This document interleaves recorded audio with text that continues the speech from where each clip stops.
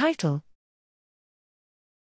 A generalizable Cas9/sgRNA prediction model using machine transfer learning with small high-quality datasets. Abstract: The CRISPR/Cas9 nuclease from Streptococcus pyogenes, sp-Cas9, can be used with single-guide RNAs, sgRNAs, as a sequence-specific antimicrobial agent and as a genome engineering tool.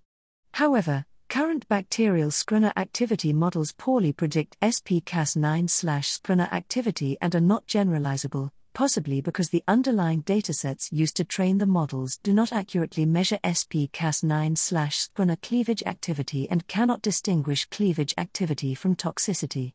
We solved this problem by using a two-plasmid positive selection system to generate high-quality biologically relevant data that more accurately reports on sp-Cas9/sgRNA cleavage activity and that separates activity from toxicity.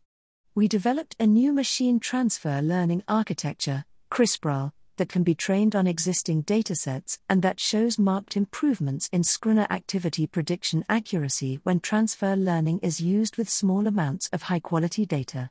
The CRISPR model recapitulates known sp-Cas9/sgRNA target DNA interactions and provides a pathway to a generalizable sgRNA bacterial activity prediction tool.